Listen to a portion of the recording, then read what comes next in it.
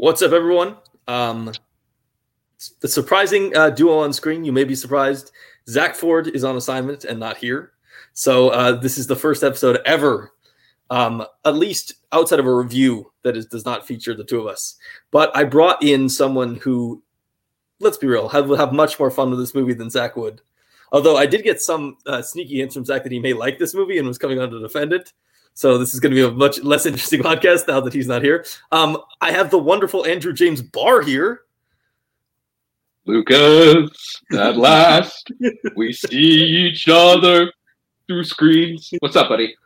I'm good. This was an interesting movie to watch. In case the audience has not figured it out, we're talking 2012's Les Misérables, which is, I did not realize this, like the seventh or eighth different movie adaptation of this story. Oh, yeah. There's like a 1930s one that was like up for the Oscars or something. There's a Liam Neeson, Jeffrey Rush one from the 90s, which I've never seen. Which actually cuts off after Javert's suicide. It literally ends right there in the Liam Neeson one. It's so weird. I'd take that might actually be a better ending. It might have. The stuff after Javert's suicide is a little boring, if we're being honest. It's not that fascinating. Before we jump all the way into the world of France, we wanted to do a little last Letterboxd movie. Andrew, what's the last movie you logged on Letterboxd? The last movie I logged on Letterboxd is, well, at least new movie, is The Trip to Spain, Steve Coogan, Rob Brydon film. I've seen the first three. I'm planning on watching The Trip to Greece, the last one, coming up, but this movie was great. The chemistry between these two guys is just undeniable. And that's the scallop scene in this movie is one of the funniest things I have ever seen in film. Just like the way that they're turning it into like a Bond like game between like the hero and villain. It's so funny. The ending is a little abrupt, kind of comes out of nowhere a little bit, but it's such a good movie. Yeah, I'm a big fan of this all four of these films. They're just a really comforting, like 3.5 stars consistently. They're never brilliant, they're never bad, but they're always enjoyable just because you like that relationship between the two. Even when, like, as it goes along, their relationships gets a little bit more contentious, and you start wondering if they actually like each other around the third and the fourth movie. But it also, that dynamic still works. Mostly because I think, unsurprisingly, I think Coogan reads as a massive asshole, and that's everything I've heard about him as a creative person. Oh, really? He's not necessarily the most fun person to deal with. And Brydon seems like the exact opposite in that he might just be a little bit too much of a goofball, but I think the dynamic really works. And I'm sort of jealous of people in Britain who get to watch it as a TV show, full length, like 8 episodes, and rather than getting 90 minutes of this, get like 200 or 300 minutes of it, because I feel like I could totally watch them like legit just traveling around, eating food and doing dumb impersonations. Honestly, I'm the same way. As much as I do like them in movie format, and I don't really watch TV that much, I think that format is really, really helpful to break up some of the monotonous points in the film franchise. I had never heard that about Steve Coogan before, because I had been like doing like a little deep dive into his movies. And he doesn't seem to come off that way in film, except in this franchise. But I guess it's a little truer to form. I've always loved Rob Brydon too. I feel like Steve Coogan is an asshole in like 90% of his roles. Maybe this is just me, but I feel like I've seen so many stuff with him where he's just kind of a dick. Even just like stuff like. There's like Our Idiot Brother. He's a complete dick in that. I haven't seen that one, so. There's other stuff. I think he tries to soften himself when he does more drama stuff like Philomena, but overall he seems to be a tad abrasive, even if not maybe the worst person. I may have totally slandered this guy for all I know. I mean, I know exactly. I hope I didn't. If I did, I'm deeply sorry. Expect a letter from his lawyers in the mail, Lucas. That's probably going to come within 2-3 weeks. Yeah, probably haven't. That the mail's really slow these days. I'll probably lose the letter. Yep. Statute of limitations would have cut off by then. Oh, hopefully. So I will also stay in the United Kingdom for my last film, which is I finally got around to seeing Steve McQueen's Hunger, which is the only Steve McQueen film to the point I had not seen the story of Irish revolutionary Bobby Sands, who went on a 66-day hunger strike in prison to protest the Irish people not basically given the control of their own country in the 1980s. It's interesting that a lot of Steve McQueen's film feature Margaret Thatcher as like an adversary. He clearly is not the biggest fan of her. You can go to as most people in England are. Yeah, you go to the Small Axe trilogy. She's seen as kind of a bad person in several of those, and this kind of continues it. There's a really amazing scene where Liam Cunningham plays a priest and has this whole conversation with Michael Fassbender, which is just amazing and kind of reminds you that this, we live in the recent memory for us. Fassbender does not necessarily have the best career, and a lot of it is coded in scandal because of his own personal behavior.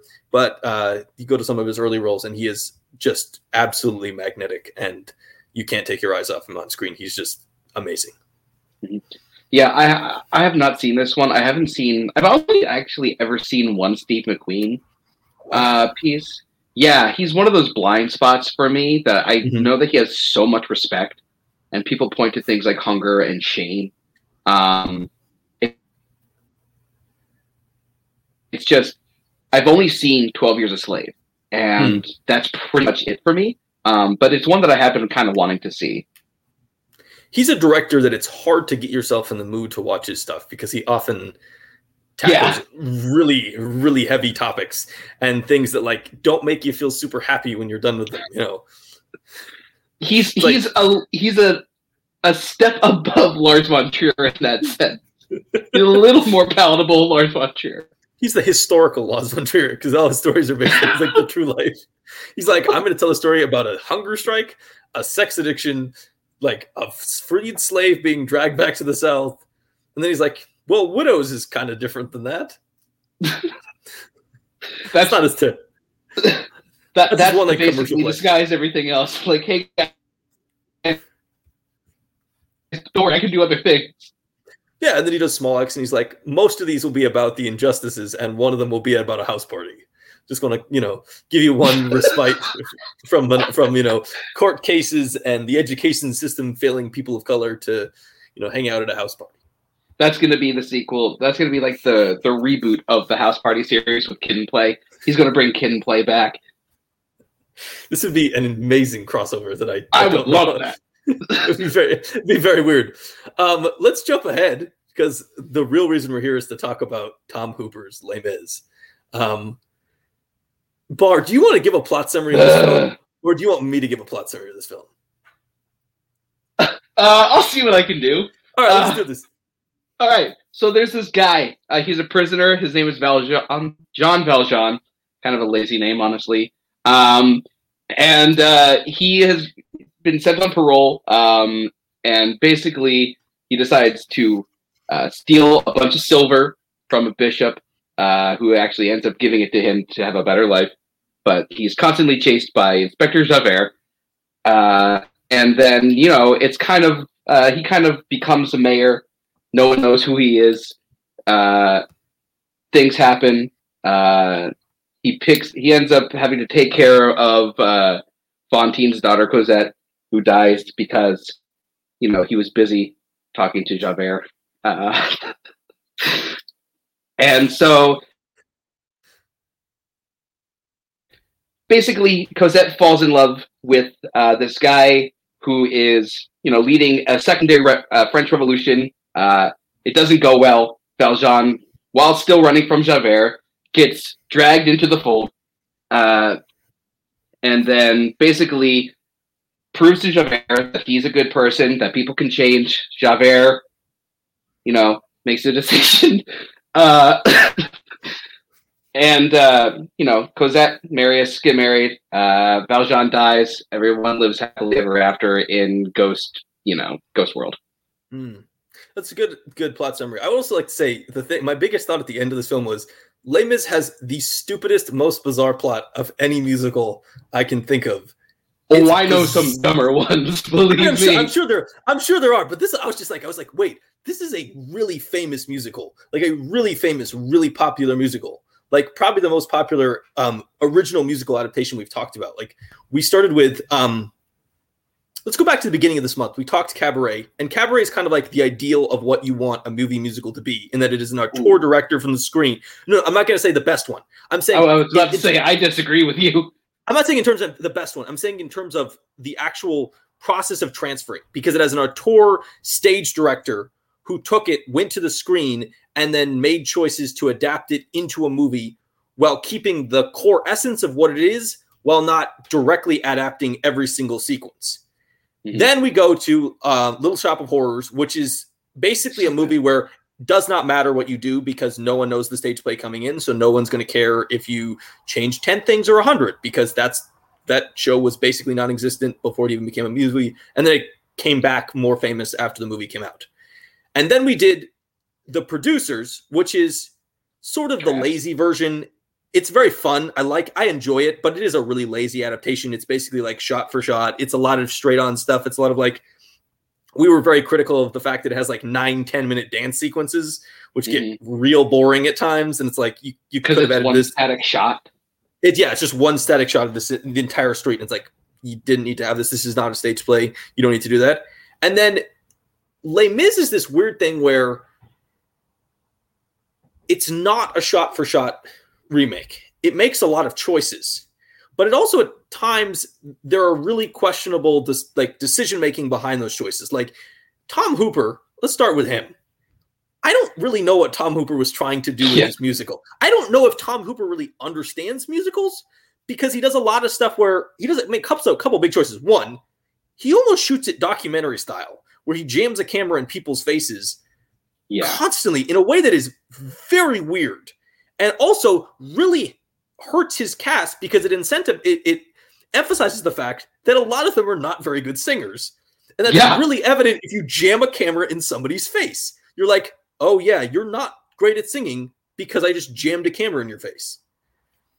Yeah, like we shit on Russell Crowe way too much in this movie. I know. Like he is not the only person who is bumming notes. Like Hugh Jackman, theatrically trained singer, is hitting so many bad notes. Like the only person I think that escapes this movie unscathed when it comes to like the notes is Samantha Barks.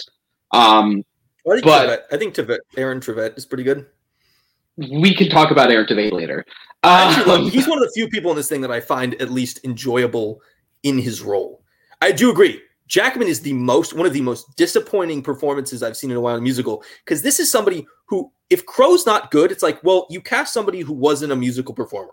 Exactly. Hugh Jackman has been on Broadway. Hugh Jackman has been nominated for Tonys, and Hugh Jackman is not good in this movie. No, he's not. He's bad. And some of the songs are like, I can't tell if it's his fault or somebody told him not to sing out full ballad style, because he's like real soft underplaying some super power ballads, and I'm like, this is some weird choices. I don't know if that's his choice or that's a directorial choice.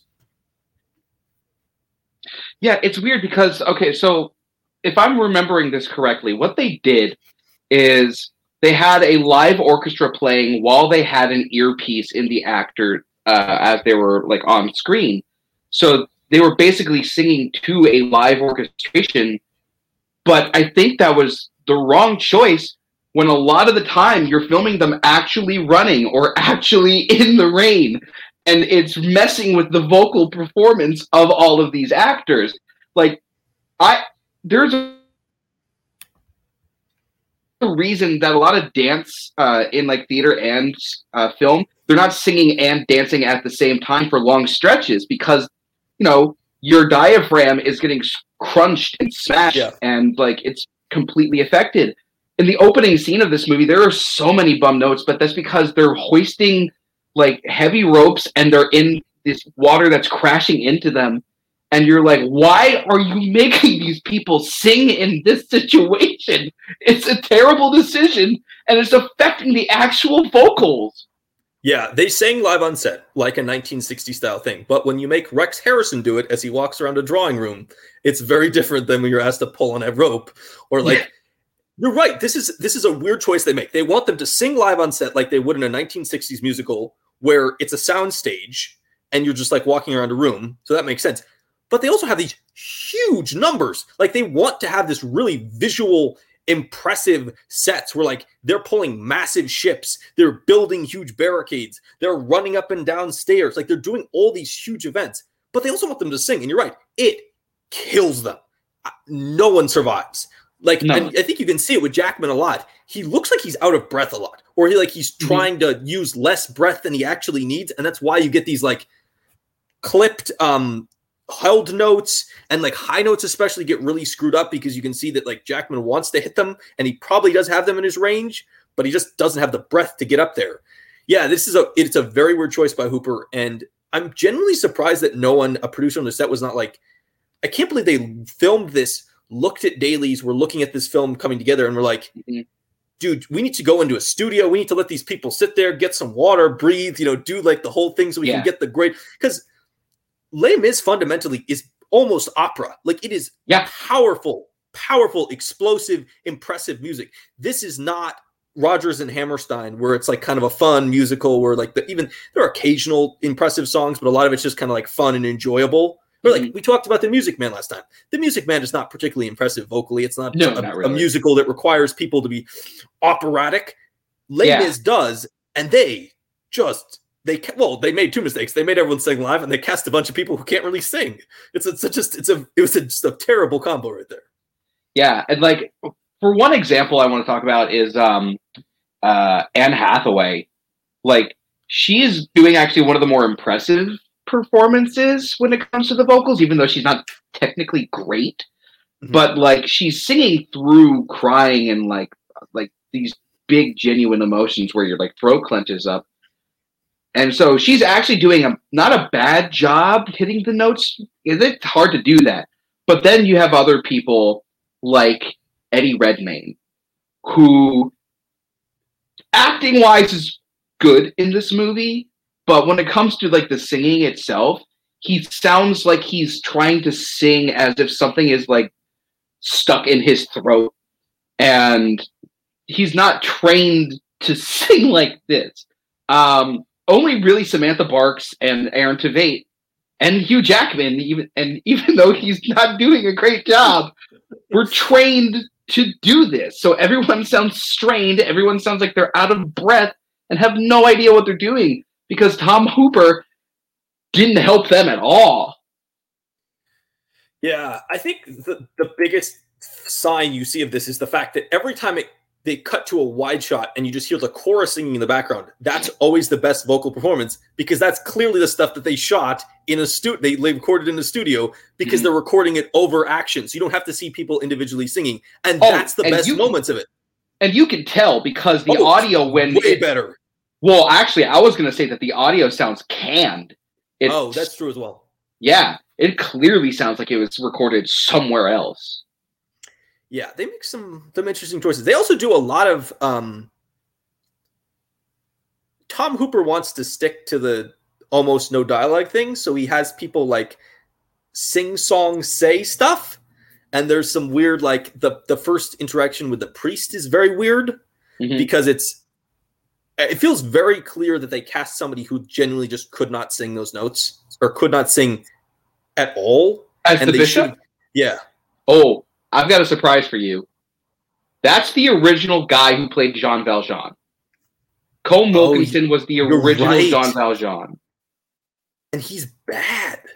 I don't know if he hurt his vocal cords or something, but there's in that scene, it was like the first one I noticed where it was like he can't even fake it. Crow can fake it occasionally. Like I actually think, and we go back to this. We'll finish the Colm, and I want to go back to Crow because I actually think Crow is the big story of this. I don't think he can sing it, and they probably should have cast somebody else. And maybe this was one of those castings where they're like, let's put him in it because it's a shout out to the fans who want to see this doing it. Yeah, but he's one too. He just needs to get into the song. Like even I know that those in between those transition pieces are not as vocally impressive as Stars or something, but they still need to be sung. And the fact that he's basically saying words to music, I mean, this this isn't My Fair Lady. You can't pull that off. That's not the role that character is supposed to fulfill. So it was a very weird moment. And they do that several other times throughout the film, where they have even the woman in the factory. That's very much, it has moments where they're singing it, and there's moments where they're saying it. It really does. And I think it probably does go back to what you're saying, which is just like, they were having trouble with breath. This may have legitimately just been we don't have the breath to sing, because you're asking us to do all this running around and, jumping and yelling and stuff. And they're like, yeah, we can't sing after doing all that. Yeah. It's just super disappointing, because if you ever listen to like the original recording of the stage show, it's done incredibly well, that the whole talk sing thing, because you're right, it's a opera.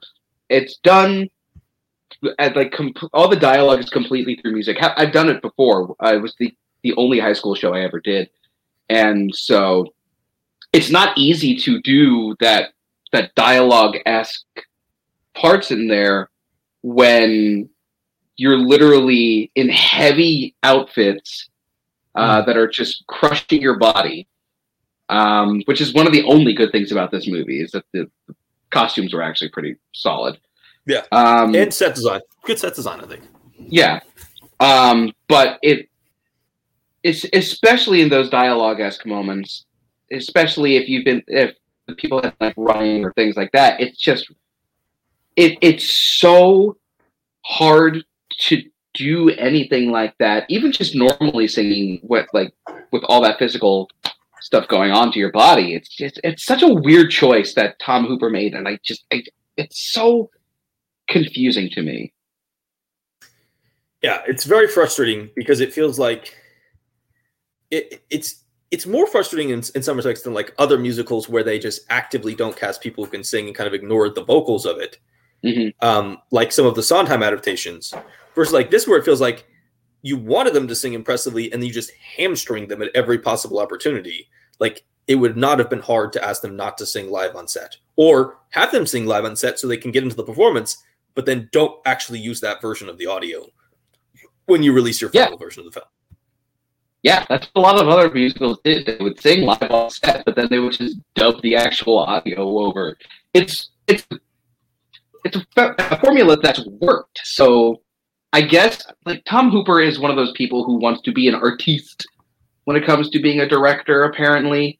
Rumor is that he wanted Cats to be as realistic as possible, which is, you can't do that. Yeah, I heard that stuff.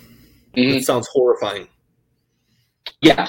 He's supposed to be this really genuinely intelligent person, but I don't think that he knows the difference in medium. I noticed this as I was watching this. There are so many times where someone will just suddenly be in the scene out of nowhere. And when you're on stage, people can just walk in from off stage and get introduced into that scene. But when you do that, such as like when Thénardier and his crew are about to raid the home of Valjean, yeah, makes no sense. It's jarring and it makes no sense. Another good one is the escape with young Cosette. The actual layout of where they are doesn't make any sense. They go from like regular streets to like some kind of like building or church or something. Like they just jump rapidly, but it's like he literally turns a corner and they're in a completely different environment. It just doesn't make any sense. It happens several times throughout the film where like I can't tell if they built sets that didn't make any sense in terms of like layout, or they just like shot stuff and edited stuff out and like didn't care. And we're like, it's a musical. I think they just used random sets, because I was watching another movie like a while ago, and I'm watching it going, wait, this is the exact same set as the barricade from Les Mis. And I think they just had like a whole bunch of sets that they could use and used them. Yeah, it does feel like it feels a lot of the stuff does feel somewhat generic at times. Like it feels like there are sets that they built, like the opening scene where they're pulling the ships in. That feels like something they directly built as a set piece. But there's definitely pieces where it's like, this is just a random church. This is just a random, street in the old world, wherever, and you just put some French flags out to make it look like it's France. Hooper is just a director. I think that especially if you look at his 2010s, it is hilarious looking back that The King's Speech looks great in comparison to his other three films. That's like a normal film. He does it well. It tells a good story. Then you get this, which is kind of a mess. You get The Danish Girl, which is like has some real questionable choices and does not age well in terms of like trans representation and relationships between trans people and cis people. And like that movie, I think, pissed me off in the moment, and I don't think it's gotten any better. And then he does like Cats, which I still haven't seen. I'm going to see at some point, but it feels like one of those films that's just like a horror story. Like I have not, like nobody seems to say anything good about that unless you're like, I like it in how much of a dumpster fire it is. That's me. That's you? Yeah, that's fair. Absolutely. I had to see that movie opening night because of an ex-girlfriend. Wow. There's a reason she's the ex. Yeah, but like Hooper is just, I don't know what choices. Like you're right. The King's Speech gets a little too much shit. It's a decent movie. It's well directed, but then after that, people are just mad at won Best Picture. That's the only reason the King's Speech. If the King's Speech had gotten nominated and come in 8th, no one would say anything. Yeah. But then, yeah, you're right. After that, I haven't seen The Danish Girl, to be fair, but he makes so many weird choices now, and he's so aggravating. Like one of the things that he does for some reason, he uses so much open space when he's shooting people. Like someone will be like all the way off to the side over here, but all this brick wall is taking up a majority of the shot, and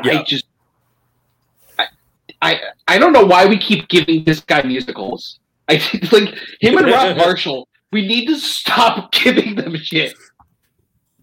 It's a good point. You're right though. He does do like every shot he is like your face or your body over in the corner, and then some random like it's like so like I legitimately can't tell if he's intentionally focusing this. Like there are parts where I'm like, is this some kind of joke? Did you like did your DP like accidentally kick the camera and go get some coffee or something? Because it does feel like there does feel like moments where it's just like, why are you're shooting something that doesn't matter? And also, like, my God, please never do the in people's faces singing again. Do it like for like final high notes or something, but don't constantly do it. It's such a weird, it's very jarring. And it makes the universe look way more disgusting than I think it actually is. Oh, yeah. By constantly jamming us down everyone's throats. Especially in the sewer seat, where they're just covered in shit. And the camera's right up here. Yeah.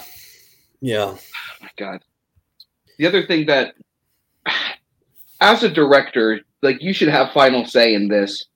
And I don't know what Tom Hooper was thinking when he watched this movie and saw the editing, because this is some of the worst film editing I've ever seen, and it's by people who are actually talented editors. Is it really? I'm gonna look this up. Yeah, one of them is an Oscar winner. Like he did Slumdog Millionaire and a couple of other things that are like really good. Oh wow! One of these guys edited Hot Fuzz, Slumdog Millionaire, and then career kind of falls off. Rocket Man's actually pretty decently edited. That's greatly edited, yeah.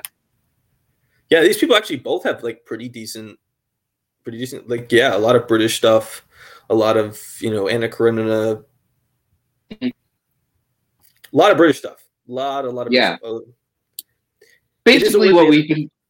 Basically what we've been saying viewing in audio audience is that Tom Hooper really fucked this up. It's a real question. What do you think is the biggest crime of the editing? Is it just is he too choppy? Is he? It's a combination of too choppy and too jarring. Like, for example, at the wedding scene, after Marius, knocks Thénardier the fuck off his ass, he grabs Cosette and starts running towards Valjean, but then literally in a super quick edit, Thénardier is already in the middle of being carried off, and it's like, where the hell? What? Give me time to breathe, movie. It also does this even more concerningly in the middle of songs, where it chops it up, cutting from person to person, in a way that, like, he's really bad at sense of space. He kills your sense of space. Like when you're doing a song inside, the Thenardier's inn or boarding house, you kind of want to understand the space of it. You want to understand the space of, the meeting house for all the revolutionaries, but you never get that because he chops between everyone's like face too quickly. And you really get like, it's almost disorientating because you're just like, I don't know where I am in space anymore because he's just jumped around so fast. Mm-hmm. Yeah, I have no idea where the hell anyone is. I like the layout of the scenes are distracting, confusing. That was one of the few scenes. The Master of the House scene was one of like the few scenes that was okay because I was so wrapped up in like the trickery that Helen Bonham Carter and Sacha Baron Cohen were pulling. It's probably my favorite scene in the entire film. It's probably the best one. I would agree with that. They seem to they're good enough singers to pull it off, and they've bought into the characters to the point where it actually kind of works. Mm-hmm. And also that's a song that is funny and interesting, but not particularly complex vocally. Right. So it is a lot of sort of sing talking, and you can sort of get away with it in that scene in the way you can't with other scenes. Oh yeah. That's the role I played when I did this, and that's awesome. Oh, it was so much fun.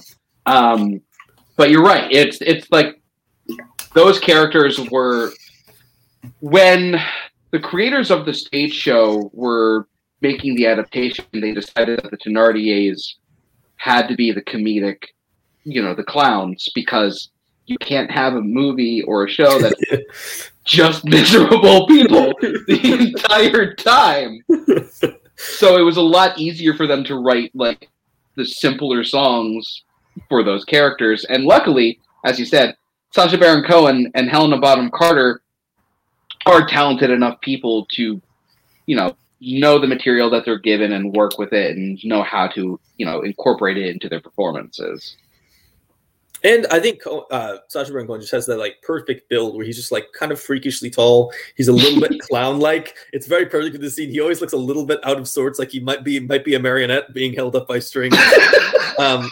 And he's very funny in that aspect. He has just kind of got that very comedic actor, like tall with this extremely long legs body that you can really play with and move in a way that makes you always look like you're about to maybe tip over. I think he plays that very effectively. I think that's a really good way of putting it. I've never thought about that before. Before we get into all the characters, we've talked about Hooper. Let's talk about the story. Mm-hmm. You probably know the show better than I do. I don't think they didn't change that much, did they? They didn't change too much, but there's one major thing that they change, and it pisses me the fuck off. Okay. The one major thing they change is the Eponine's death. And Eponine is one of my favorite characters in any medium, like ever. I think that the the stage musical version of her character and in the book are just so beautifully crafted and written. In the stage version, Eponine dies delivering the letter to Cosette. She's climbing up the barricade after she returns, and he's shot in the back just before she can get on the other side. So basically, she dies knowingly delivering the letter of the love of her life to the woman that she loves over her, that he loves over her. Mm-hmm. And it's so much more poignant than literally turning a gun to her, going, "No, take me instead!" Bang! That is really goofy scene in the movie. Yeah. When she does that. It's pretty goofy. Yeah, and then immediately after her death, Marius is like, "Hey, Gavroche, come here. Deliver this letter to this girl that I really like." Just completely just leaving her by the wayside and ruining that character. It's like the only major change to the movie, and it is baffling as to why they would do that. It is a weird choice. I guess they didn't want to have to deal with, I don't know, maybe they didn't want Eponine to do that. Yeah, I think that's a bad choice overall. It makes her a more interesting character. The It also makes Marius. I mean, Marius sort of looks like a dick anyway. Because he like totally is not saying the obvious shit in front of his face.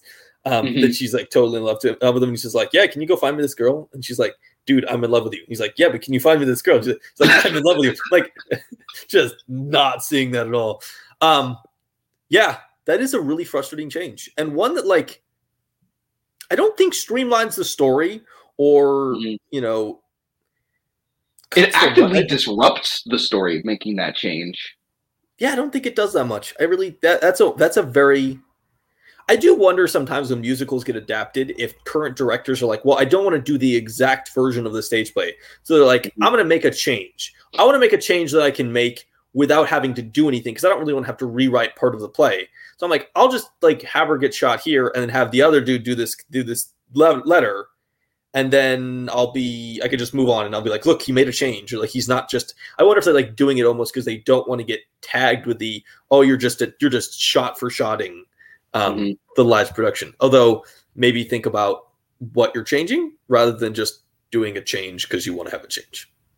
Yeah, no, I agree with you because there are other things you probably could have tinkered with. Like, I mean, the whole lifting the cart moment could have been, tinkered and moved around, or like other small things you could have either like twisted or adapted or just taken out completely. But when you do something that literally destroys the entire poignancy of a character and changes basically kind of damages the plot and it damages another character, it's so frustrating. I can't even put it into words, honestly. No, it's definitely a frustrating moment because it kills the poignancy of that death, and it makes the death just simple sacrifice rather than an accidental occurrence after the real sacrifice being the letter rather than just taking the bullet.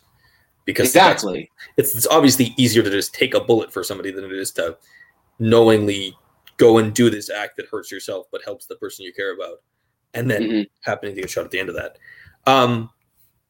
I'm trying to think if there's moments in this film that they could have edited down.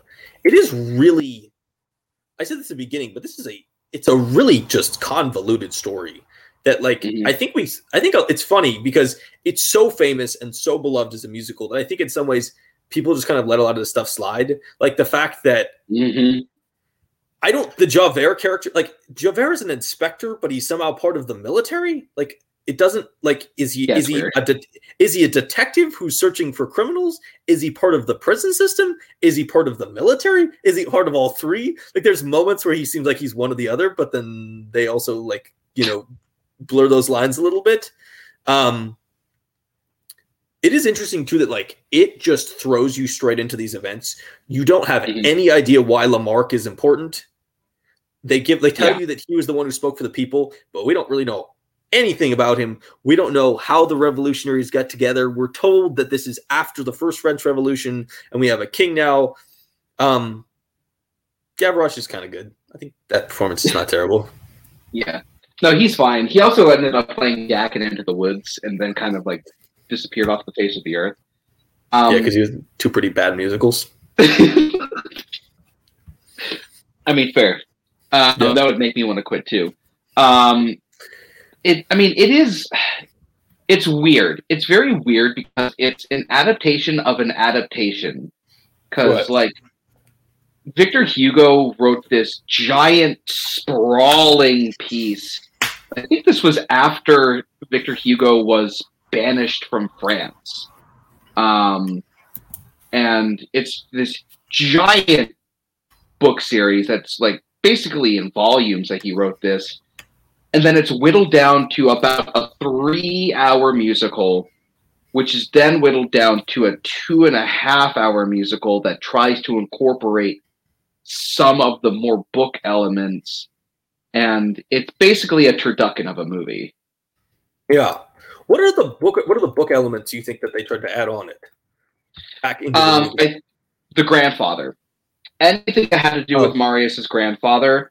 Right. Like, I've seen the stage version like a I have two. couple ways, and I don't ever remember that character being in any of the stage adaptations.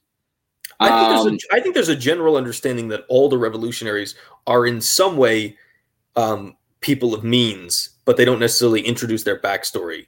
They are seen as sort of like rebels, but also there's a little bit of a commentary in terms of they're rebels, but they're rebels who didn't have to die in the sewer or starve like some of the actual people. Like they have these ideals, and they want to, and there's a reason that they're the people who build a barricade and try to fight back, and the regular people are like, we know we're going to lose. I'm going to go inside this house.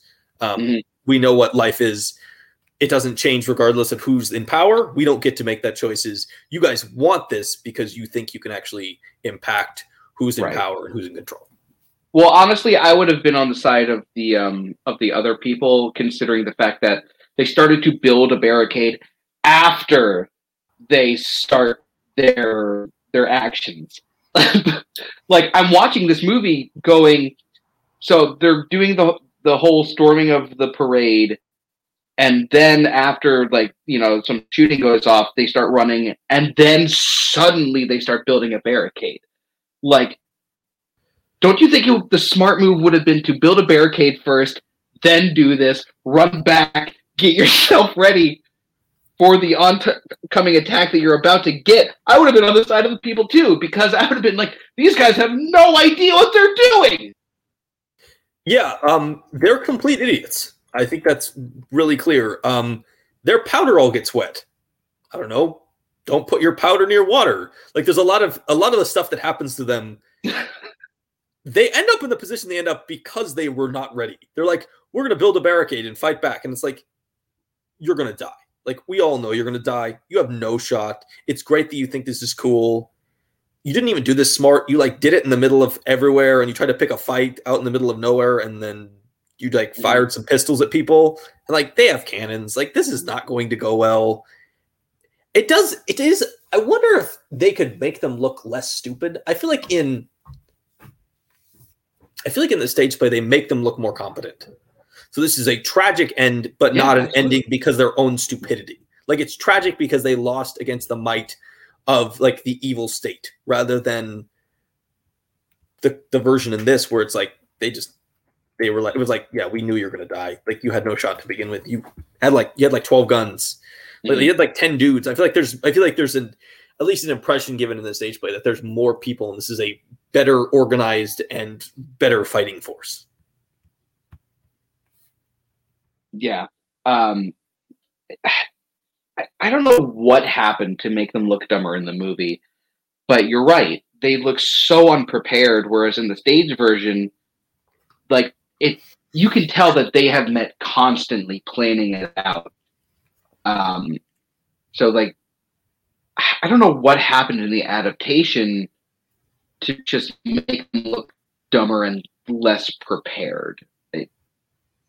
I don't get it. I think part of it is that they do the attack at Lamarck's funeral out in the middle of nowhere with no barricade and no protection, and basically like jump up on his coffin and just like out for like give the middle finger to the entire military that's there. And it's like, did you really think this was going to go well? Like, you should have done a barricade. You should have first before anything. You should have had a barricade. You should have had people with weapons in higher range. Like, the fact that there's so many, like, they're just getting picked off by snipers. It's like, well, no shit. Of course, people are going to be. They weren't going to just stand in front of you and shoot at you. Like, they're up on the top of the house. It's like, why don't you have people up there too? There's this. It does really make it look like their entire planning meetings were just like a bunch of 20-year-old idiots drinking and sitting around, pretending they were important, or they somehow were the future of France when they were just like people who had nothing better to do. One other thing that so confused me watching this, because this is the first time I ever caught it. I've had to watch this movie 3 times now, and I hate it more and more. Is that when they're building the barricade and Javert is there disguised as like a common like Frenchman. Well, they're all French. But just like as a common man, and he volunteers to basically be the spy for the resistance, even though he's spying on the resistance. Gavroche knows who he is. And Gavroche is there. Yeah, and just waits for Gavroche later. shouldn't have been there, first of all. And so, like, why doesn't Gavroche say anything until he returns? Yeah, this is a weird choice. And they also kind of butcher the Gavroche character another way, which is that his death scene is really not that sad. Mostly because he got killed because he's an idiot. And he's taunting the enemy. It's like, that's a way more impactful scene if he actually just gets shot by a sniper or somebody. The way Go ahead. No, finish up. No, I was gonna say the way they did it. I think that moment is supposed to appear sad. I think that's the way they play it. They pause after it. The characters around him are act sadness. It's not a very sad moment, mostly because you just know he's gonna die the minute he starts jumping and yelling at the British, yelling at the French. My apologies. It's weird because there's a bunch of British people acting like French people, but Sacha Baron Cohen seems to be the only person trying to do a French accent at all. He really is. But so I actually took this note because in the stage version, it's not the best fleshed out relationship in the stage version as well, but it's a lot more than in the movie. One of the French revolutionaries, a character by the name of Confrère, actually has this really strong bond with Gavroche. Like, it's almost as if he's his little brother. They have this like really tight camaraderie. And you see it sort of in the movie. He's the one guy who's really going nuts over his death in the movie. Yeah. But I think that paying literally no attention to that up until the death is what really hurts Gavroche's death in the movie. He's basically this character he's basically like anybody's from West Side Story. He's like basically trying to show that he should be part of the team, even though they don't necessarily fit with the mold of the rest of the group. And you're right. He's just this precocious little kid who, was gunned down, and we should feel bad for him. Yeah, it is. They don't do a good job explaining why Gavroche is there. Like, they just throw him into scenes as this singing kid, but they don't necessarily explain his place very much. He's there all the time. Valjean tells him not to be there. He probably shouldn't be there because he's like a small kid. He's like 10. He's very young. It is also weird at times that none of the other revolutionaries have the same response to him being there that Valjean has.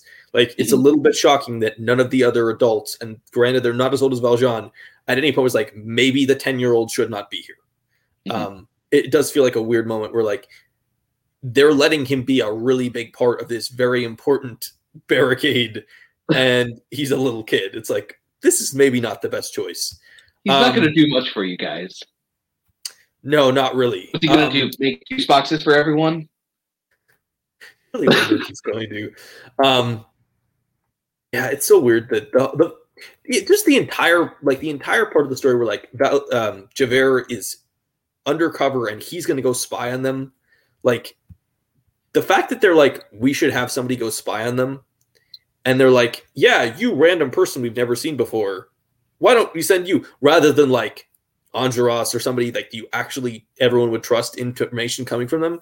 It is an interesting moment that they're like, I think the idea is that he says that he used to be a part of like the police task, and because of that he knows their ways and can infiltrate them through that way, but then immediately he returns and he knows highly detailed plans that, while they're not true, it's literally the same day. It's like, how did you discover literally the entire base layout of the enemy's plan and get back to us in time? It's weird. Everything about this movie is weird. Like, we keep saying that because it's true. And it's also, I think that when you're watching the stage play, the music is so impressive. You're so sucked into the moment that I think you let a lot of this stuff slide. But the minute that the music is not as impressive and you're like, oh my God, can they please stop? it really does point out all the holes that exist in the plot, which, you know, are not necessarily Tom Hooper's fault because they're just the runoff from the stage play, but also like you need to do the music well. Otherwise people are going to see those holes. Right. And I actually do want to talk about the scene where Valjean comes and basically, because he was able to help the rebels in that one moment, they give him Javert. And I do want to say that the acting performance of Russell Crowe in this movie, but especially this scene, is genuinely good and impressive. Yeah. Because between the two of them, the acting is so strong, because with Russell Crowe, you can tell that like they haven't really been feeding him much. He's kind of malnourished. He's wobbling. And it's really where the moral conundrum in his head that leads to his eventual death really starts to churn, and like the gears start to click. And Russell Crowe in that scene is actually doing a phenomenal job. But then once again, we kind of judge him because stars in your multitude. It is I feel like the criticism against him is very frustrating at times, because it's like, what did you expect from Russell Crowe? Yeah. He looks like he could play Javert. He acts like Javert well. He has a lot of the parts of the character down. I think he actually understands the character relatively well. I think he knows what he's doing character-wise. The problem is you put him in a movie and you're like, hi, non-singer, can you please go and sing live? Like he, more than anyone, I mean, first off, Javert is probably the best vocal performance in the entire show. I don't think it's relatively close. Absolutely. He's got the best songs. That's a legit all-time great performance you get to play. Javert is just one of those, like, it's like, if you're like talk to singers and like, what roles you want to play? Or like that one, Sweeney Todd, you know, stuff like that, where it's just like, yes, if you do that, that is just so impressive. It's so complicated and it's so technical. And you just like completely hamstring this guy. And then the dumbest thing about this whole movie is that he gets all the criticism in a movie that's not very good generally. But we're like, let's crap on Russell Crowe. It's like, first off, he's not as terrible as everybody says he is. He's not good. I'm not going to stand here and defend him, because vocally, he's really bad. He's actually okay in those like interlude scenes where he's like singing about like, you know, like the transitions, not the full-on songs. He's not too bad in those, but he is very bad. He's actually like soft, when he's actually like the beginning of Stars is actually not bad. He's hitting the notes. It's just when he starts to belt that it really comes through. Yeah, he just doesn't have the diaphragm, doesn't have the vocal range, doesn't have the projection for that. And it kind of sucks, because it's like, I feel bad for him because I feel like he gets a lot of hate for this movie, and honestly, he might be better than Jackman in this. Is that a crazy thing to say? Acting wise? He's definitely better acting wise. Absolutely. I think there's an argument to make. Overall performance, he might be better than Jackman. Like, overall performance, he might be in the top 3. Yeah, well, this is let's do this now. Let's go character by character, because let's be real. We have takes character by character. Okay. And let's start with Hugh Jackman as Jean Valjean. No. I got an Oscar nomination for this performance. Just because somebody else won an Oscar for this movie. And they're better. Somewhat. They're not particularly great though. We'll get to them. He is. I don't think he understands the role. He's very weird in moments. Mm-hmm. For somebody who is a trained singer, he's very bad in moments. And if we're going to talk about grading on a curve, where I would give Crowe a little bit of a break because he's not an actual singer, I would really harshly criticize Jackman at times, because I made a joke about, is Jean Valjean Irish? The original song where he's singing to Baby Jesus in the church, he sounds Irish.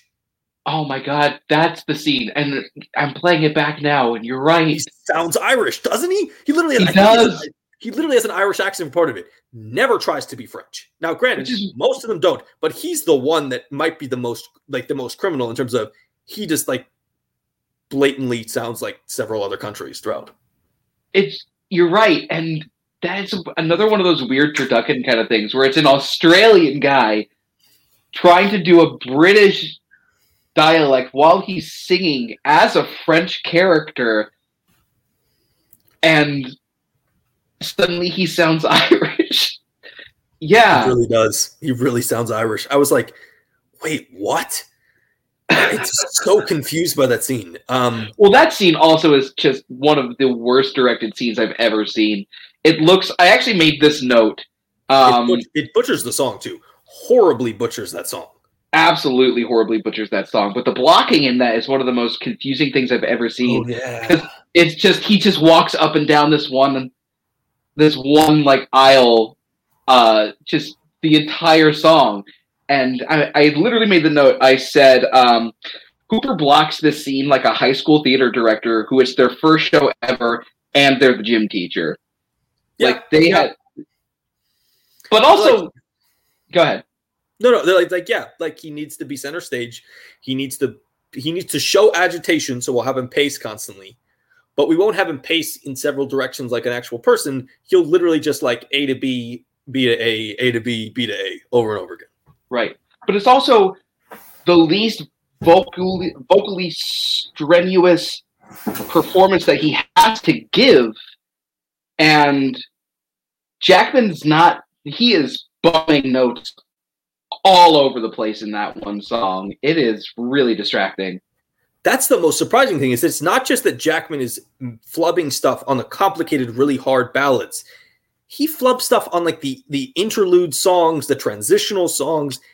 It's like constantly, even like he's sort of like when you hear him come into the opening song, he's even flubbing notes in like an entire chorus there.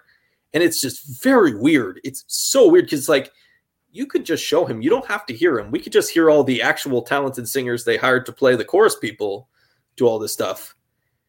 Yeah, it's a very weird performance that gets a lot of praise from people and for reasons I do not understand. Yeah, I have no idea how the hell that. I think, once again, as you kind of alluded to before, we were so kind of like dazzled by the fact that this was a show that people said for a long time was just unfilmable. Yeah. And I think people were just so dazzled by the fact that it was finally up there and that the fact that he wasn't Russell Crowe. I think that so many people were just kind of like, oh, ooh, it's so good. I think the Russell Crowe thing is a reason that like 4 or 5 people in this movie get credit that they don't deserve because people are like, well, they're famous, but they're not Russell Crowe. And it's like, doesn't mean they're good. Mm-hmm. Let's jump to Crowe. Okay. As Javert, the best character in the entire show. I think the best character in every medium of this story, to be honest. He's the most interesting one. He's the most morally complex one. He has the most growth, the most like turmoil and stuff. I don't hate Crowe in this. That might be my hot take, and everyone hates Crowe. And I'll be honest, he's not my least favorite performance in this. He's probably not even top bottom 3. He has moments where he's singing songs and he's trying to sing, and that's kind of cringy. But like, I don't hate him all the time he's on screen. So like, I feel like in the musical that I don't like as much as I don't like this one, that's kind of a pass for me. No, I'm the same way. I actually think that he's pretty good in this. I think that he gets shit on way too much. He is hitting a lot of the notes. It's just that. So Russell Crowe is vocally trained for like rock and roll. Yeah. He has a different vocal style than literally everyone else in the show that are trained more on a classical level, if they were trained at all. So it's just so much easier to pinpoint when he's not hitting the notes as compared to everyone else. Yeah. Yeah. You're right. That does come through. He's more precise at times and less... And his diction is just missing.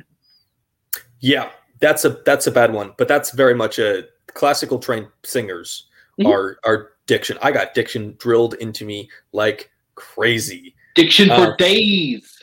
You really do. If you're a classically trained singer, oh yeah, Diction is they stress diction and breathing. That was the first two things my choir teacher taught me, which was diction and breathing. She was like, you have to sing from your diaphragm. It always has to be down here, and that's why you can project. And you have to do diction because diaphragm plus diction is the way you go. Exactly, and I think everyone else was taught to do that except for him, and I think that's why everyone pinpoints him as the quote unquote worst performance of the show. And guess what? This podcast says he's definitely not the worst performance in the show. He's not. What is? We will find out. We will keep talking. Anne Hathaway as Fantine, which is the Oscar-winning performance in this, which is, to me, somewhat mind-boggling. I guess I'll take that back for a second. I understand why that performance wins. You can play the big song number, and that can be your Oscar moment. Mm-hmm. It's not necessarily... It doesn't necessarily deserve it, but you can at least understand why that performance, you pull the one scene out and you go, look, give her a Best Supporting Actress. Exactly. It's the whole one-shot thing. I actually really think that she's in that top 3 of the performances for this film, and I think the reason I say that is more because on a technical level, she's doing something that's really impressive because she is just crying buckets of water, and she is literally straining her voice when she does that, but she's hitting a majority of the notes in that song, and it's super hard to be able to do that. Even a lot of people that work in professional theater, like I do, have a hard time being able to actually cry and sing at the same time. So I think on a technical level, she's one of the more impressive people in the movie. Yeah, it's not a performance I necessarily love that much, but I do think if I'm going to give her credit, I would give her credit. I think she does what she's supposed to be doing. I think in some ways, the stuff I don't like about her performance is a lot of the choices that Hooper makes in her direction, and a lot of they really run her through the gutter. They really crush that character and make her look nasty and terrible in really short succession. And I don't think it works very well because it's so extreme and so jarring and also so quick. She goes from basically being like, she has a job in a factory and she's doing all right and she's sending her kid money to being like, rip her teeth out and cut all her hair off. And it goes really downhill. I think she's pretty good vocally in that song though. She kind of hits all the words and the notes that she needs to do. So I think she's good. I think she's one of the better performances in the film. Yeah, I think top 3.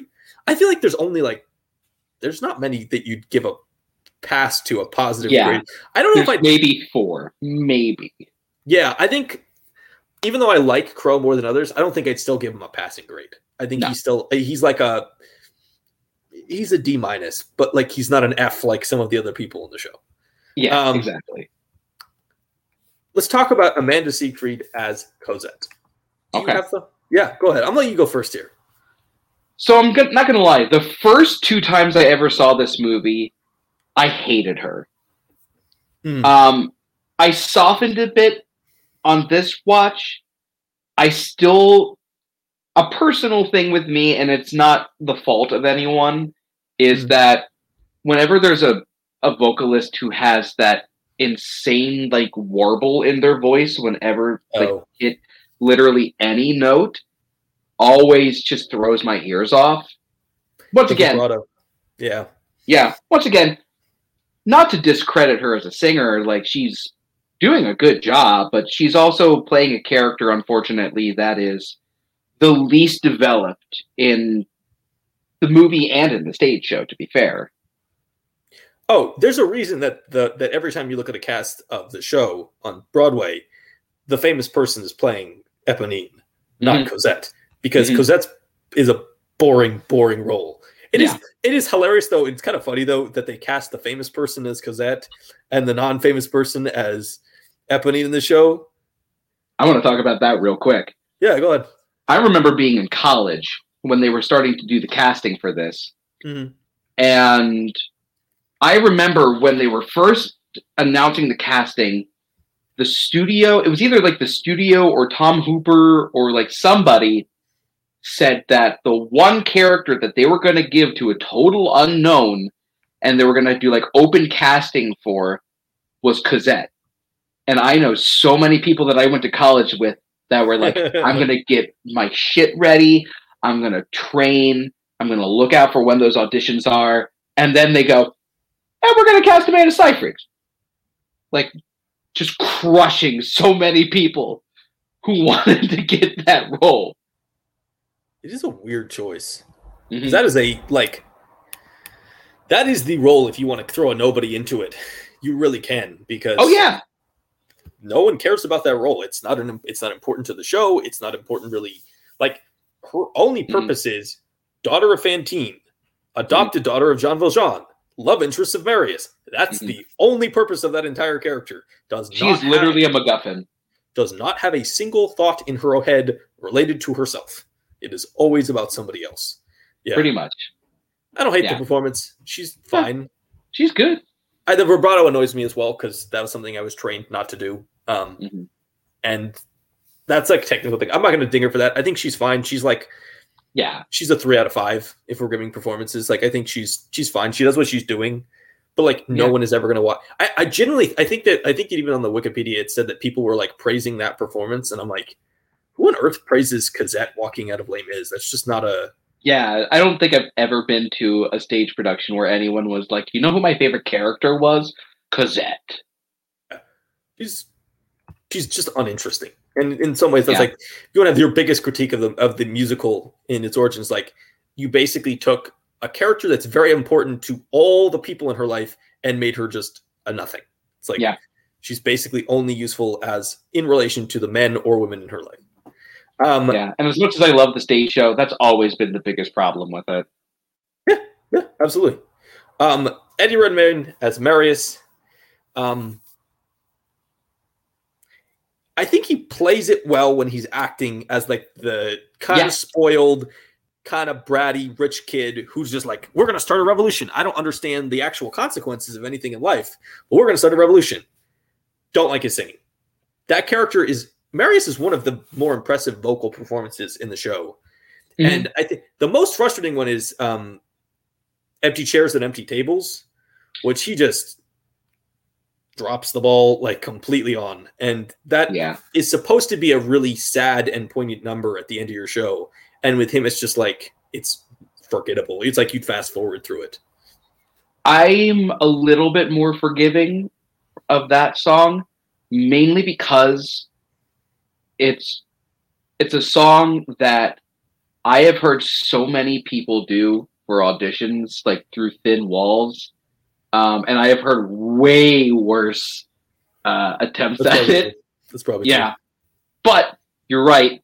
Vocally, I was a little bit more forgiving the last time I had watched it, but watching it this time, it's sort of like a Muppet singing, like, which is probably why Zach was more forgiving of this movie. Can I have a Muppet Les Mis, please? I would like to watch a Muppet Les Mis, but the only live action actor is Javert. I'm down with this. Me too. I'm very down with this. So you're more forgiving of this than I am, but a little bit, but not a little bit. Yeah, because you're right. He is giving a good acting performance, but when it comes to the singing, he's not great.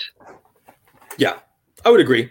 I'm going to let you go first in the next one, which is, I think, the best 2 performances, which is Sacha Baron Cohen, Helena Bonham Carter as Master and Madame Thénardier, who are just... Yeah. Go ahead. Sacha Baron Cohen seems to be the only person who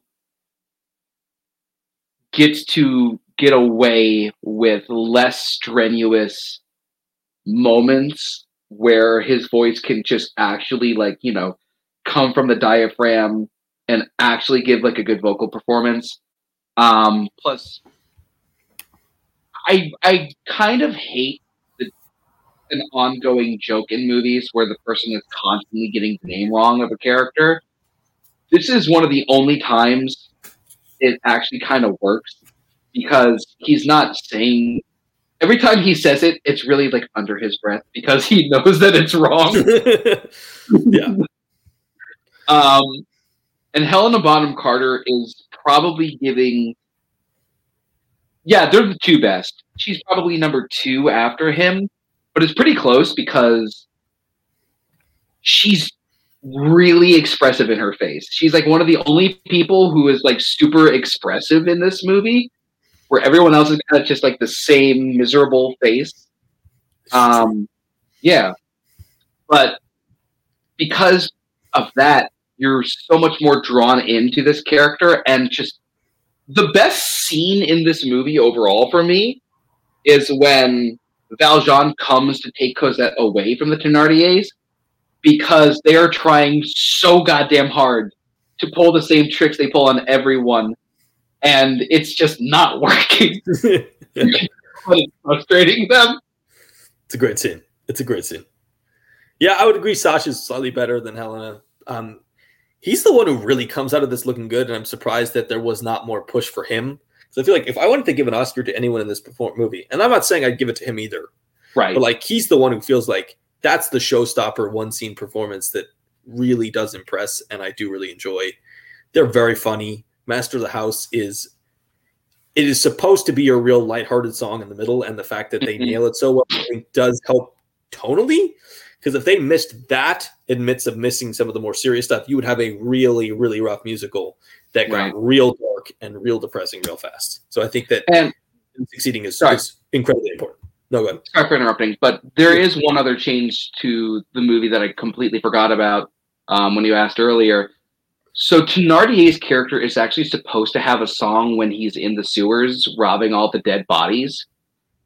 Right. And I think if you gave Sacha Baron Cohen that, it could have been like a real, real good moment that this movie could have used. And to know that you had Sacha Baron Cohen giving the performance that he's giving in this movie, and then just completely cut out one of his bigger songs, it's just a waste of potential. Right. That's a really funny song too. It's super dark and like super messed up, but also like pretty good. And I think he would have kind of nailed that because he has that kind of really warped, twisted sense of humor as an actor. I think, yeah, you're right. That would have been, it also would have made that scene more interesting because in reality, they basically try to do it without doing it by having him take the ring from Marius, but like, that's a much less interesting version of it. And it also it better explains why he's down there. Like in this version, they sort of like fall out the chute and he's just there. And it's like, why is he there? Yeah. Like you have to guess that he's doing something, but it would have been better if they just let him be like full on kind of disgusting and evil and, walking around the sewer, pulling gold out of people's teeth and taking rings and stuff. Oh my God. Because in that song in the show, it really shows like the real depth and level that he will go to like get money. Oh yeah. It really takes it like you knew that he was a guy who would steal and water down wine and do all this stuff that's like unscrupulous, but not necessarily evil. And then this one, it's like, no, he's legitimately just, grave robbing, taking rings from dead people and stuff. And after he hid during all the fighting. So it is a kind of the real turn on him. Samantha Marks plays Eponine. I think she's pretty good. Yeah, thank God for her in this movie, to be completely honest with you. Like, yeah, I hate what they did with her character. Hate it. Yeah. But she is one of the only people in this show or in this movie where there's any real emotion that's more than just, I hate my life. Yeah. She has one of the more interesting storylines. I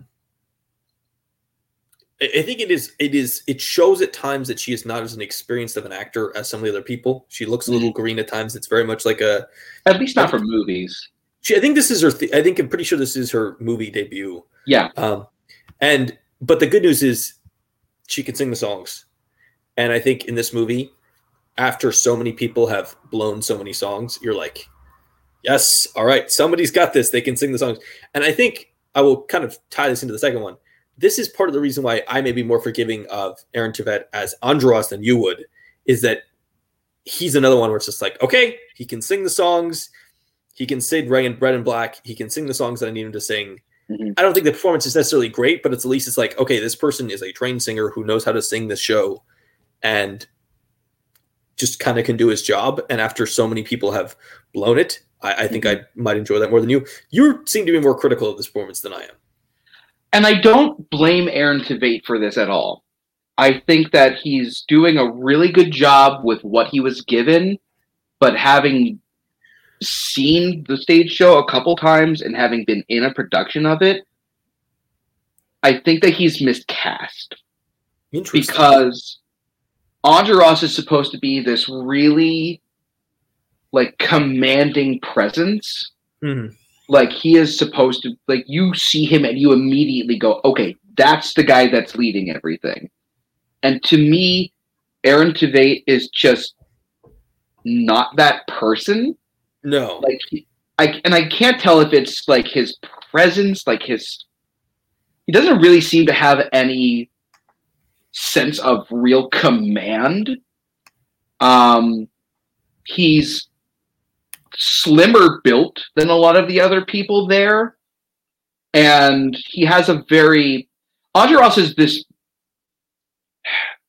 when he sings in most productions I've seen, at least he's got this very rich, deep, like baritone, and he is a very light tenor. So you're saying he's more Marius than he is. He's more Marius, yeah. If he was cast as Marius, I think that would have been absolutely perfect casting. I just happen to think that while he's doing a good job with what he was given, he was just miscast. That's fair. That's very fair. Now you brought that up. You're right. He is a little bit waifish. He is a little bit like he does fit more the like spoiled rich kid Marius thing than he does like an actual revolutionary. Because Andros, I believe, Marius is a revolutionary. Andros is a real revolutionary. Like he is fallen like we're gonna kill people, we're gonna fight back, we're gonna do whatever it takes. And Marius is more of a romantic or an idealist who actually thinks that they can change stuff. Andros is a little bit more like let's burn shit to the ground and let's see what happens. And the final performance that's major is Daniel Huddleston as Gavroche, which I feel like he just kind of does his role. Yeah, I mean, he's good. I feel like kid performances in musicals are almost always graded on it's a check plus, check minus system. Because it's like either they just do their job and you don't really think about them, or they're terrible. Like I feel like, unfortunately, kids' roles in musicals are often not that impressive or show stealing or memorable. It's just like, did they screw it up or did they not screw it up? Yeah. Do you want to talk about any of the other actors in the show? We talked about Colm Wilkinson as the priest. You mentioned there was somebody else as... Yeah, the original Eponine is also in this movie. And she gets like 2 lines of dialogue as one of the prostitutes in Lovely Ladies. And it is... I'm really angering. You have Tony Award, the person who won the Tony Award and the Olivier Award for playing the role of Eponine, and you give her 2 lines, you completely cover her in makeup, and you waste her. Like, I don't know what else they could have done with her, but still, that's just kind of insulting to me. Her name is Frances Ruffle. Yeah. And she's a super talented singer and actress, and she's just wasted in this movie. The only other person that I would even really bring up is his name is Killian Donnelly. He plays Comfrere. He's one of the French revolutionaries. He's the one who's like going berserk after right. Yeah, dark-haired guy. Gavroche dies. Really good, and I think they just kind of waste the character and a really good performance. This is interesting. If you go into the Wikipedia page for this, actually at the bottom, after all the name actors, is a list of all the people who are in previous concert versions of this, or touring company versions of this, or West End version of this. It is interesting that we've talked about musicals where Cabaret has at least one major carryover in Joel Grey. The producers carries over basically the entire cast except for the additions of Ula. Uma Thurman and Will Ferrell. And then, so I don't know the timeline that well. This may just have been ridiculous. I believe the musical is a lot older than this movie, right? 1986, I want to say, or something around there. So it wouldn't have been really made a lot of sense to try to carry over actors from the stage production to this one. No, but they do concert versions of this like all the time, and it's for like anniversaries, and it's one of the longest running shows in Broadway history. So I guess it would have been hard to carry people over, but then you could have found people who have performed, like Norm Lewis would have been a great Javert. He played Javert in one of the anniversary concerts. So that's the only place he could have gone, I guess. Yeah, it would have been interesting to see what they'd done. I mean, the concerts, the 25th anniversary concert is like 2 years before this. Norm Lewis, Lea Salonga. Oh, that's where they got Samantha Marks from. Mm-hmm. That concert.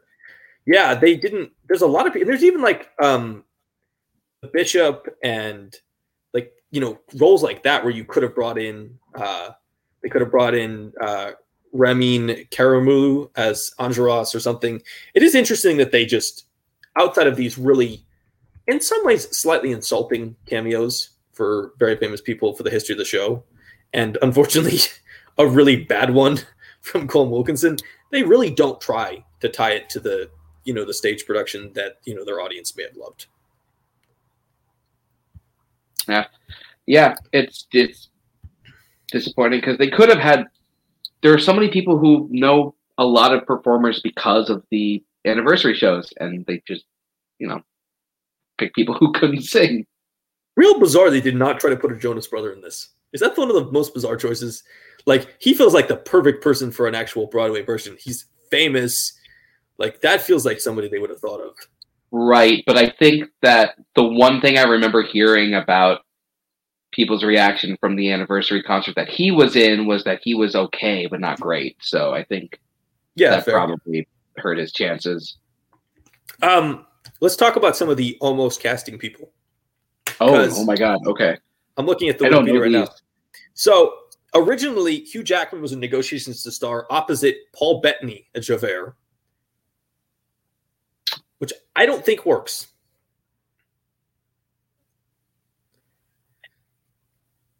No. Yeah.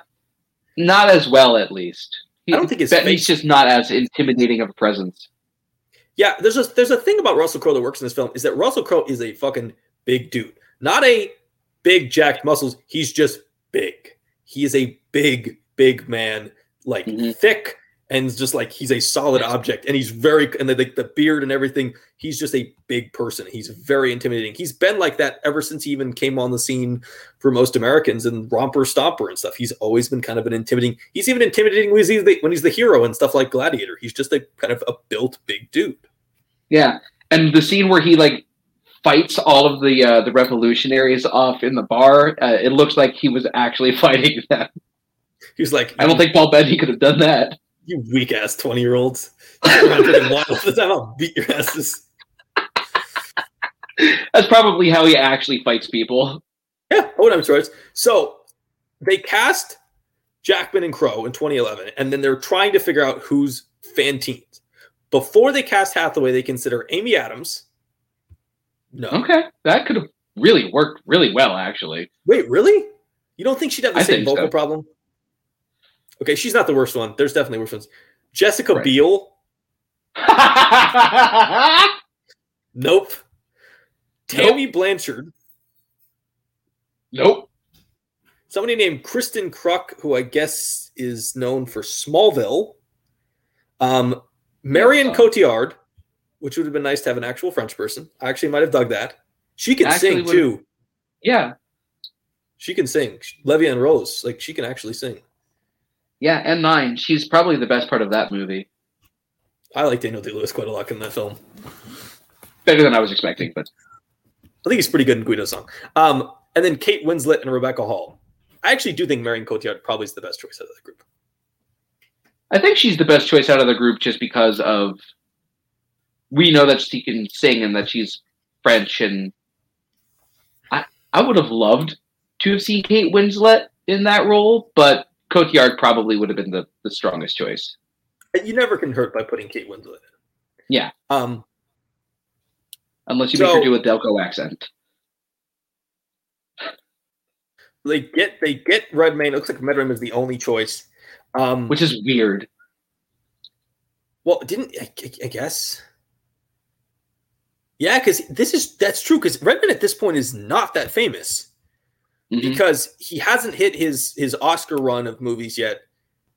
He's basically been in like Elizabeth the Golden Age and The Other Boleyn Girl and My Week with Marilyn. He's a couple years away from everything showing. So that is weird. He's the only person they considered. They offer the short list of people for Eponine was Scarlett Johansson, Lea Michele, like oh God no, Miley Cyrus. Oh God no, Tamsin Edgerton. No idea. Who is not related to Taron Egerton. I should just check. Taylor Swift and Evan Rachel Wood. Evan Rachel Wood wouldn't have been bad. I don't know how she is as a singer. Yeah. Then the press reports that they offered it to Taylor Swift. And then I remember that actually. Taylor Swift like that's not accurate. And then they just cast Samantha Barks, who was playing Nancy in Cameron Mackintosh's tour of Oliver. That's a good role for her, actually. Samantha Barks has according to Wikipedia, has been auditioning for 15 weeks straight at this point. So, like, they did not. It's hilarious. They did not want to give her this role, and they must have tried to test a bunch of other people and realized that they couldn't play the role before first. I'm actually really sad that she hasn't become like a bigger actress. Because she's doing a really good job. I mean, like, it's obvious that it's her first time on screen, but she's doing a good job. I wish that she had blown up a little bit more. Yeah, she's not only not blown up, she literally doesn't have a career. If you look at her, if you can go look at her Wikipedia, you've never heard of these movies she's in. But she went back. The only other thing I remember her. Yeah, the only other thing I remember her being in was a stage production of Amelie. Yeah, I think she did do that. Yep, she did that in 2015. She did Last 5 Years. She did Pretty Woman the Musical. I guess she's doing Frozen on stage. And then it basically just gets announced that they were going to... Then you're right, they were going to look for an unknown for Cosette, and then they just cast Siegfried. And then they just cast... Bonham Carter, they cast Cohen, they cast Trevette, they cast they cast Cole Mogensen and Raphael. And it looks like that might have been where, they didn't really do much. So there's nothing else for the other people. That is interesting, though. Looking at who is the alternatives. Good. That whole Cosette thing has always baffled me. I don't know why you do that. I genuinely wonder if Amanda Siegfried was like, they're doing Les Mis. Can you get me in that, agent? And they were like, hey, well, you can play this character. I was like, sure, I'll take it. It's whatever. Because that's a weird choice. Weird choice. This movie got 8 Oscar nominations, including Best Picture. And it won sound mixing, makeup and hairstyling, and then supporting actress. I don't think the sound mixing on this is particularly good. It's pretty bad, actually. I'm fine with makeup and hairstyling. I think they did a fine job with that. I would have been fine with costumes. But, yeah. It was interesting. This movie is huge, and it made a crap load of money. Unsurprisingly. Yeah. I'm not surprised. I think people were just dazzled by the fact that they finally put Les Mis on stage on the screen. Yeah, I think that's exactly what happened. You had a relatively famous musical property, and you made a movie of it. So, unsurprisingly, People wanted to see that. Do you have anything else you'd like to talk about with Les Mis? More thoughts, takes? Before my internet cuts out.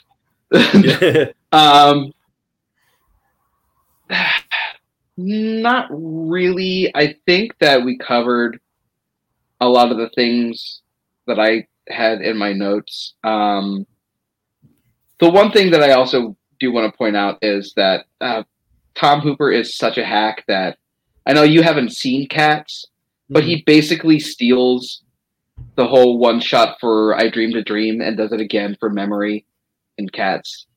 And I'm not surprised. Yeah. Other than that, I think the last thing that I would probably say is that I don't know if it deserved a makeup award or nomination from the Oscars, because at the end of the film, when Valjean is dying, it doesn't look that bad. He really doesn't. He looks like he has a really bad cold and he's just exhausted. Yeah, he also ages weirdly quickly at the end of the film. They're like, he needs to be sick. Let's age him. Yeah, exactly. They're like, he was not old when he was carrying Marius, but now he's old. Time to die. And it's been maybe 6 months. And he looks like he's in his 70s all of a sudden. Yeah. It is an interesting time jump there. Yeah, so I guess my final thoughts would be that this is interesting to talk about as a movie because of the choices he makes in the adaptation. So for this month, it fits in why we wanted to talk about it here. It's not particularly enjoyable. It really drags. It is very boring in a lot of moments. It's frustrating because there are moments that I could watch on YouTube as a clip. This feels like a movie that I would not rewatch again. I would just watch Master of the House or, a couple of the scenes here and there. And honestly, I found myself doing this last night when I was like prepping for this. I found myself watching versions of the concert more than I found myself watching the versions from this movie, because it's just I just prefer those. They're better. They're more enjoyable. There's a particular Javert I was really enjoying. Let's see if I can find his name. I'm gonna feel bad if I can't. I bet I know which one you're talking about, and I don't remember his name either, but I believe he's an Australian. He was in the 10th anniversary. Philip Quast is his name. Yes. Oh, not the one I was thinking of then. I loved Philip Quast's version of Javert. He was very, very impressive. He's Australian though, so. Oh, so it is the same guy then. Yes, he was in the 10th anniversary, the Dreamcasting concert from '95. Yeah, that one with Colm Wilkinson. I loved him. Fantastic. He was fantastic. So good. I liked Norm Lewis, but I did not like Norm Lewis as much as I liked Philip Quast. Quast just exactly. He was perfect. He had like the look for it, and just nailed it. But yeah, so I would like to thank everyone for watching, listening this 90-minute long discussion of a musical that neither of us liked. This is exactly what I knew it was going to be. You put Barr and me in a musical in a room together, we're going to talk about it for at least 90 minutes, even if both of us hated the process of actually watching this movie to be able to do the podcast. It took me 6 hours. Because we actually noticed this. I think you were talking about watching it like 2 days before we recorded. I watched it over like 2 days in chunks because I would like watch like 20 minutes and I'd have to like go pee or something because I'm really bored. I ended up watching. I would like watch part of it, and then I would be like, "I'm kind of bored," and I watched the Isabella Stewart Museum thing on Netflix instead. Yeah, I'm not surprised. I basically watched YouTube and was like, "This is boring. Is there anything else interesting going on?" Yeah. So this is we've come to the end of our first podcast without Zach. Zach is only on assignment. He did not die. He was not fired. He was not fired for anything inappropriate related to Muppets, regardless of any rumors that have been going around. They did not happen. No, but he is pitching that Les Mis Muppet movie for us.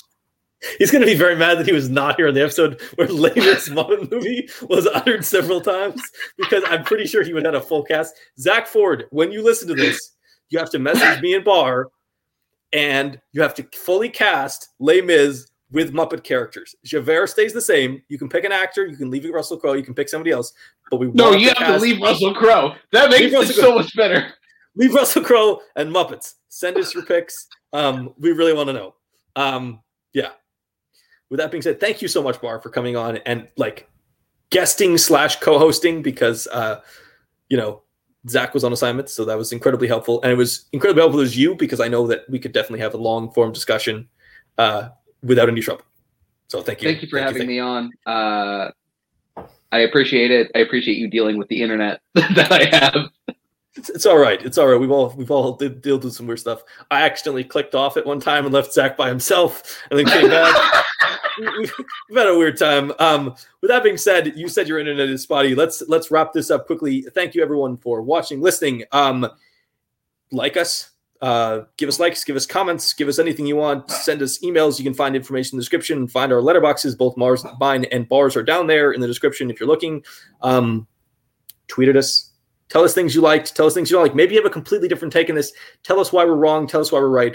We love engagement and people who are watching these movies along with us and engaging with us with it on the same level that we are. That being said, we will see you next week. Peace out, folks.